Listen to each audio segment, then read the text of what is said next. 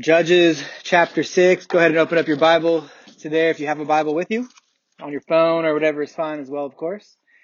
If you remember from last time, we saw the depravity of the townspeople. Okay, here is this people, the nation of Israel, the recipients of God's law and his covenant faithfulness, and yet they're choosing to side with Baal. They're choosing to side with the Canaanite and the Amorite gods. Rather than serve the God who has delivered their people, rather than serve the God who has promised to bless them if they keep the covenant, rather than be satisfied with Yahweh, the people in their sin, in their depravity, which we noted last time was rightly called like a total depravity, they ended up putting their faith in Baal and Asherah instead. They believed they needed more than Yahweh. And essentially, their relationship with Yahweh was no more than a civil religion at this point. The vast majority of the nation of Israel didn't have a true and living faith. It would cycle like this. Despite all of this, despite the wickedness and rebellion of national Israel, God was going to be faithful to his covenant promises because he intended to bring a savior of all who believe, people from every tribe, nation, and tongue from national Israel.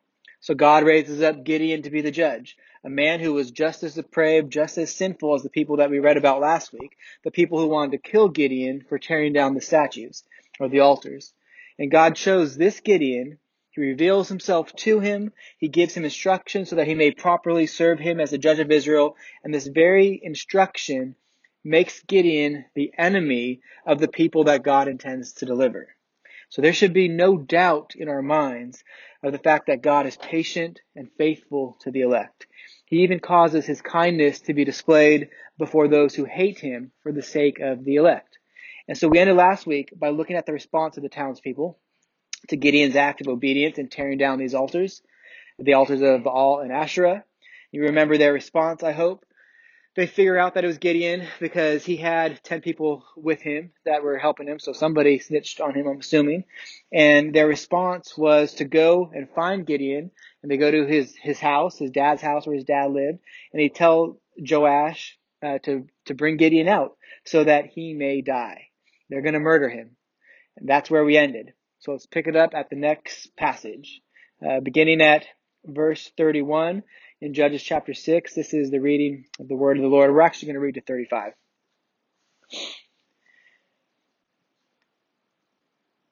But Joash said to all who stood against him, "Will you contend for Baal, or will you save him? Whoever contends for him shall be put to death by morning. If he is a god, let him contend for himself, because his altar has been broken down." Therefore, on that day, Gideon was called Jerubbaal. That is to say, let Baal contend against him, because he broke down his altar.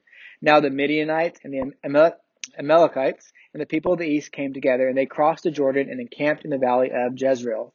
But the Spirit of the Lord clothed Gideon, and he sounded the trumpet, and the Abiezrites were called out to follow him. And he sent messengers throughout all Manasseh, and they too were called out to follow him. And he sent messengers to Asher, to Zebulun, and to Naphtali, and they went up to meet them. That ends the reading of God's holy and inspired and sufficient word. Let's pray. Gracious God, we thank you for your word, and we thank you for the things that you teach us in it. I know that every time we approach your word, Lord, it is so living and it is so rich that we never get all that we could from out of it. It is profitable for us to be in it multiple times. So we ask that as we are in it for this short time tonight, that you would grant us understanding of the things that we need to know, and that you would help us to have a greater trust, a greater faith, a greater belief in you and your gospel. In Christ's name we pray. Amen. Okay. So what I want to do with this section is break it down into three sections or three observations from this text. First, the might of God. Secondly, the ministry of the Spirit in the Old Covenant. And then lastly, the willingness of the people. And just for a heads up, we're only going to be covering that first point tonight. We'll do the next 2 points, not next week, because next week we're going to finish up the Q&A. And then to the week after that, we'll do verses 33 to 35. So first, the might of God.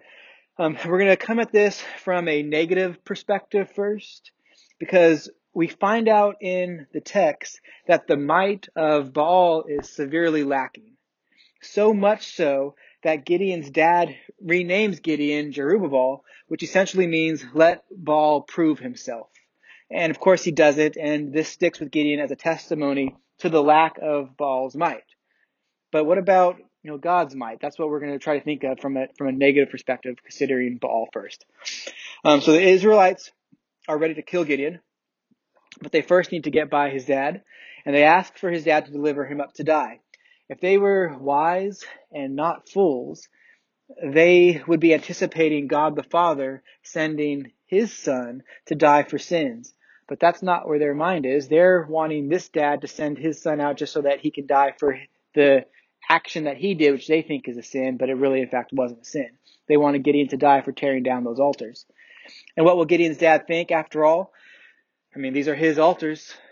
They weren't just the town's altars. They were Joash's altars. They were on his property, and they were his property.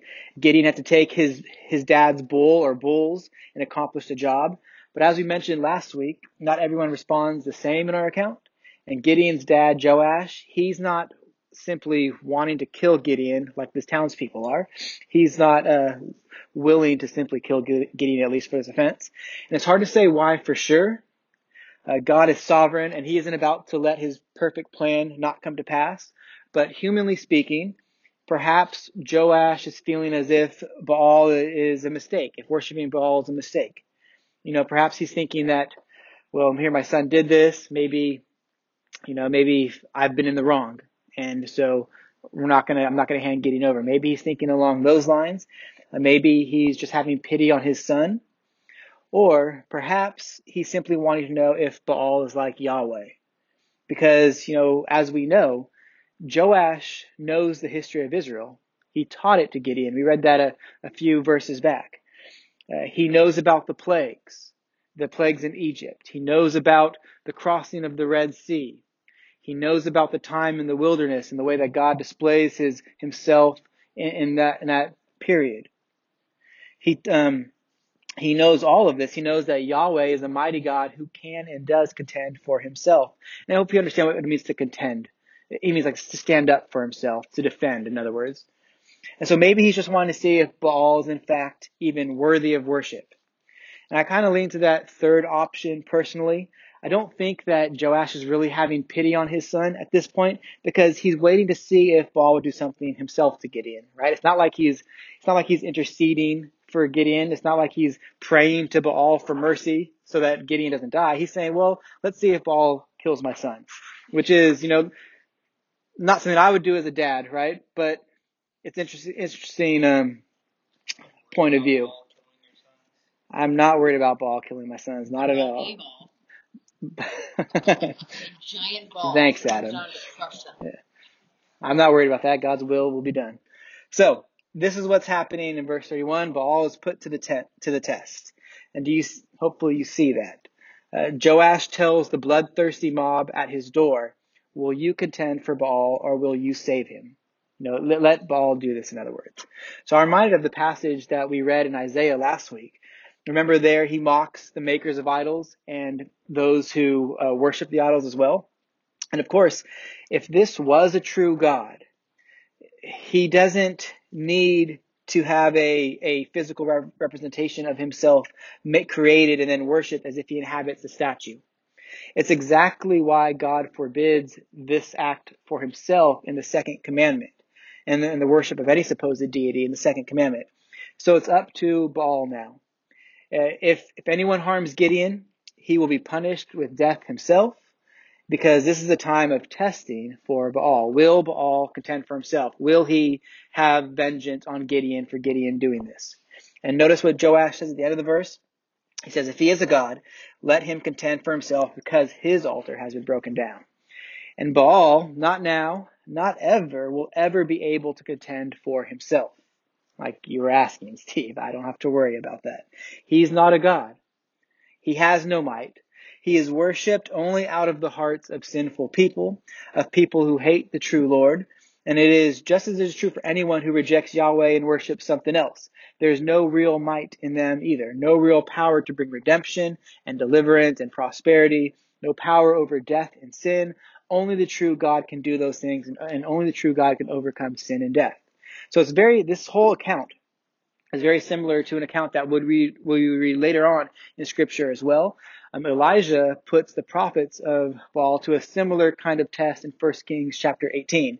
I kind of wonder if Elijah remembered Baal's failure to act here in the time of Judges, and maybe that's why he just straight savages the prophets of Baal at that point. Do you remember what happens in that context?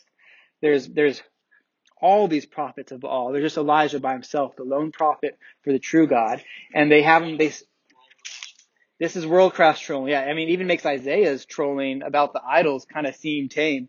He has them set up these 2 different altars. There's 12 stones, and they pour water on the altars as well too. And they ask their gods to rain down fire from the heavens to consume it. And so the prophets of Baal, they're praying and nothing's happening. And they start cutting themselves, and they start doing all these things that they think will make their God act, and nothing happens. If their God is on the throne. Yeah, and Elijah just mocks him. He's like, well, maybe he's asleep, or maybe he's going to the bathroom, and he just can't hear you. Cry louder.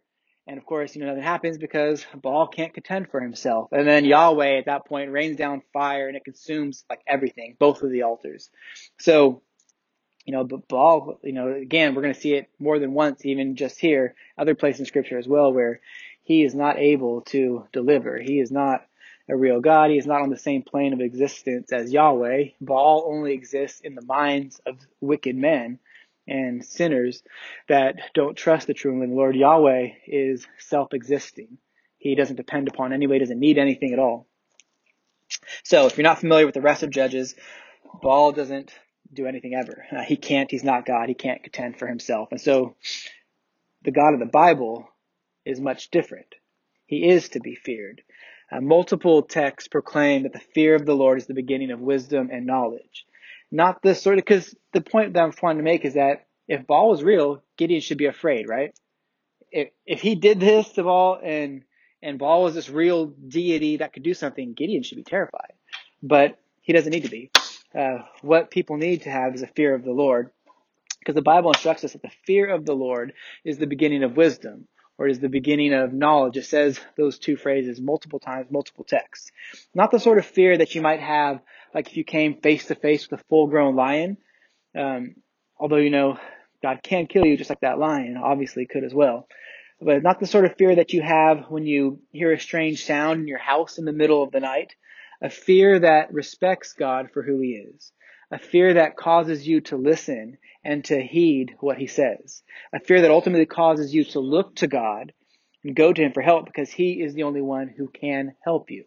All right, that's the sort of fear of the Lord that is the beginning of knowledge and wisdom. And we understand, right, that when we are saved, God is saving us from his very own wrath. He's not saving us from some other God. He's not saving us from Satan and some punishment that Satan wants to impose upon us. There are no other gods, of course. Jesus lived a perfect life and then went to the cross to pay the penalty that our sin earned. He absorbed the wrath of God onto himself so that those who trust in him would not bear it. They would not have to bear the wrath of God. Jesus bore that wrath of God. In Isaiah, we read that the Father was pleased to crush the Son. And what's the reason? So that the elect, so that all those who truly believe in him and trust in Christ and who have been born of the Spirit, that they would be saved. God saves us from himself. And it is necessary that this is the case because our God is so mighty. He's the only one that can deliver us from himself. There's no one strong enough to. It has to be him. He is the only one. And make no mistake, God will contend for himself. Every person is made in the image of God. We call it the Imago Dei. Have you guys heard of that term before? No. It's just the Latin term for the image of God, the Imago Dei. But it means a whole lot more than just the image of God. That just sounds like a very basic thing. We don't have time to go into it, but there's a lot that it entails. But what happened in the fall, that event in the garden when Adam sinned and plunged all mankind into sin and death, is that the Imago Dei was damaged. It was marred. It had sin ruined it. And God is going to contend with people for their own sin and the sin that Adam committed, that plunged all of mankind into. He is the living God. Just a few examples of God contending for himself, okay? We could look at a lot of examples. There's many to choose from in the Old Testament especially. I mean, the situation with Elijah would be an example even of God contending for himself. But let's go to the New Testament just so that we are clear that God doesn't change. His character, his attributes, they are the same in the Old Testament and in the New Testament. There's no change at all. So turn with me to Acts chapter 5.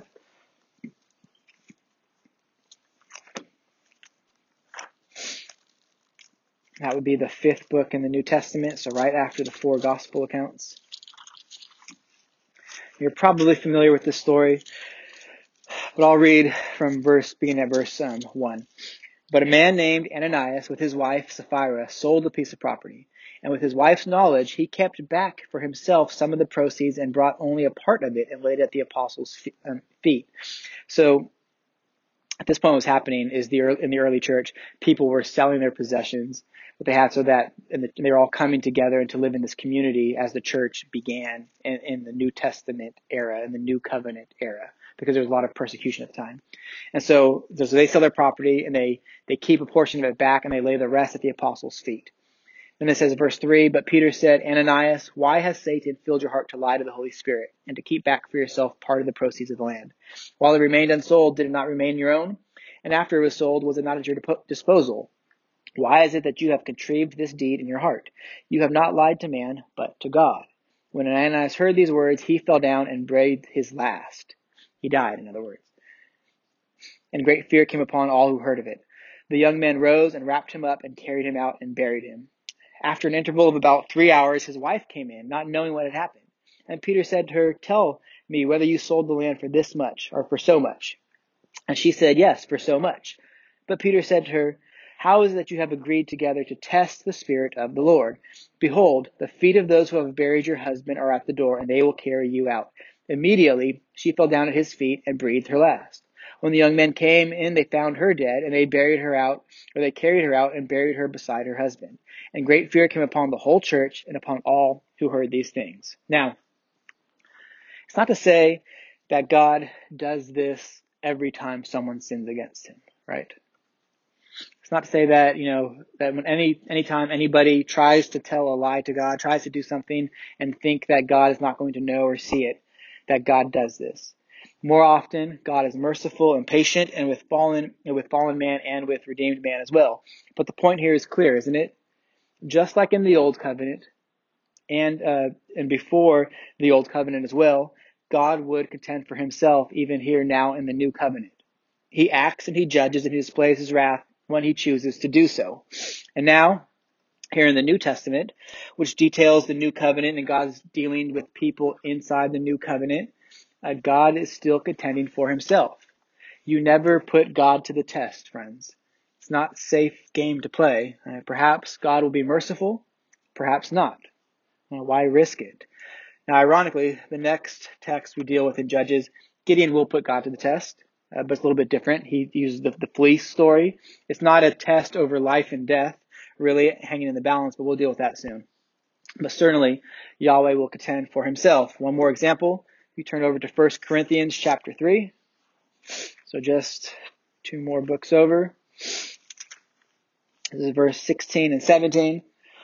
And there he says, do you not know that you are God's temple and that God's Spirit dwells in you? If anyone destroys God's temple, God will destroy him. For God's temple is holy, and you are that temple. So this is in the context of the church, okay? The church meaning the people of God, those people who are united to Christ in faith, those people who are professing faith in Christ, those people who have been baptized and who say that they are trusting in the life, the death, the burial, and the resurrection of Christ for forgiveness of their sins. And right before this passage, the Apostle Paul was explaining how the people of God are like a building with Jesus as the foundation of the building. And since Jesus is holy, then all who are attached to him are holy as well. And the building is best thought of as a temple, the place where God dwells. The Spirit of Christ is in every believer, Romans 8:9 says. And so this is a warning to those who would destroy the church with false teaching. He's not talking about suicide or murder here. although those are, of course, both sins. But he's speaking about those people who corrupt the church with heresy, with blasphemy, and it's clear God will destroy the one who does that. God will contend for himself. And there's another way that we need to think of this as well. Every sin that any person ever does causes God to contend for himself against that person because of the Imago Dei. And Romans 3:23 says that all mankind sins and falls short of the glory of God. And God will contend for himself over this matter. Yes, he is loving, but he is also too holy to simply just overlook sins against him. And at the same time, in his mercy and his love, he has given people from all over the world, in every nation or tribe, a way in which God's wrath won't fall on you. It's the gospel. The proclamation that God took on flesh. He took on a human nature, and that he lived a holy life, never once sinning. That would be the person of Jesus. And then in God's plan, Jesus goes to the cross. Having never sinned himself, having never done anything wrong, he goes to this Roman torture device. And he goes to the cross to where the plan is for him to die. And while he's there on the cross, he takes upon himself the punishment of sin for all who would believe. And then he dies, and he is buried according to the scriptures, and he rises on the third day in accordance with the scripture. And he is seen by many witnesses until he ascends to heaven, to the right hand of the Father, where he now lives forever to make intercession for us. In other words, he contends for us rather than for just himself. And everyone who repents of their sin and believes in him will be saved. So you see, our sin deceives us greatly, friends. Even though we aren't in the old covenant with God like Gideon was, we can still be like Gideon today. Our relationship with the Lord can amount to nothing more than a civil religion. Just a Christian in name only, It's just the way you are brought up. It's just the things that you've always known. But in reality, you're at the altar of your idol way more than you are at the foot of the throne of the Lord. You guys all know your heart, I hope at least. I can't see into those things. The leaders out here can't see into your hearts to know the truth. You guys all know, though. And are you truly believing and trusting in the Lord? Are you trusting in the forgiveness of your sins that he has offered to us in Christ? Or is God someone that you don't really think you need in your life, but, you're here anyway, aren't you? Or maybe, you're not sure, and that's okay to not be sure as well. Talk to me about that. Talk to the leaders that are here. Talk to your parents. Sin can deceive us greatly. And be assured, God will contend for himself against every person that has ever lived, or he will have contended for us himself. So the question before us all is, do you want God to contend for you? Or do you want to stand before God and be responsible for all of your own sin, to pay the penalty for that? Because God will contend for himself. He's not like Baal. But again, God has made a way that he contends for us in Christ. And so look to Christ. Thanks to God, because he is gracious, and he's the only one that can successfully contend for us as well. We can't contend for ourselves before the Lord. That's the gospel according to Judges. Do I need to keep saying this is the gospel according to Judges? Do we understand the gospel in Judges? I hope so. Yes. We do. Okay. Let's pray, you guys. Our Father in heaven, we know there is none like you. Father, Son, and Spirit, there is none mightier than you, Yahweh. And we know that you are not like Baal, that you will in fact contend for yourself. You let no sin go unpunished. We know that our sins are great. There are even many sins that we commit that we don't even know, that we're not aware of. So our only hope, Lord, is to confess that you are our hope, that you have done for us what we were not able to do in Christ. And so we thank you for the righteousness of Christ, and we pray that you would cause our faith to grow, to increase, that you would set our minds and our hearts upon Jesus and the forgiveness that he alone can offer. We don't want to stand before you responsible for the things that we've done, Lord, because we know that the weight of them is too much for us to bear. And if some of us here in this room don't understand that, we pray that you would sovereignly intervene and make it so that that is clearly understood, because we praise you for the great Savior that we have in Christ. And we pray this all in Jesus' name. Amen.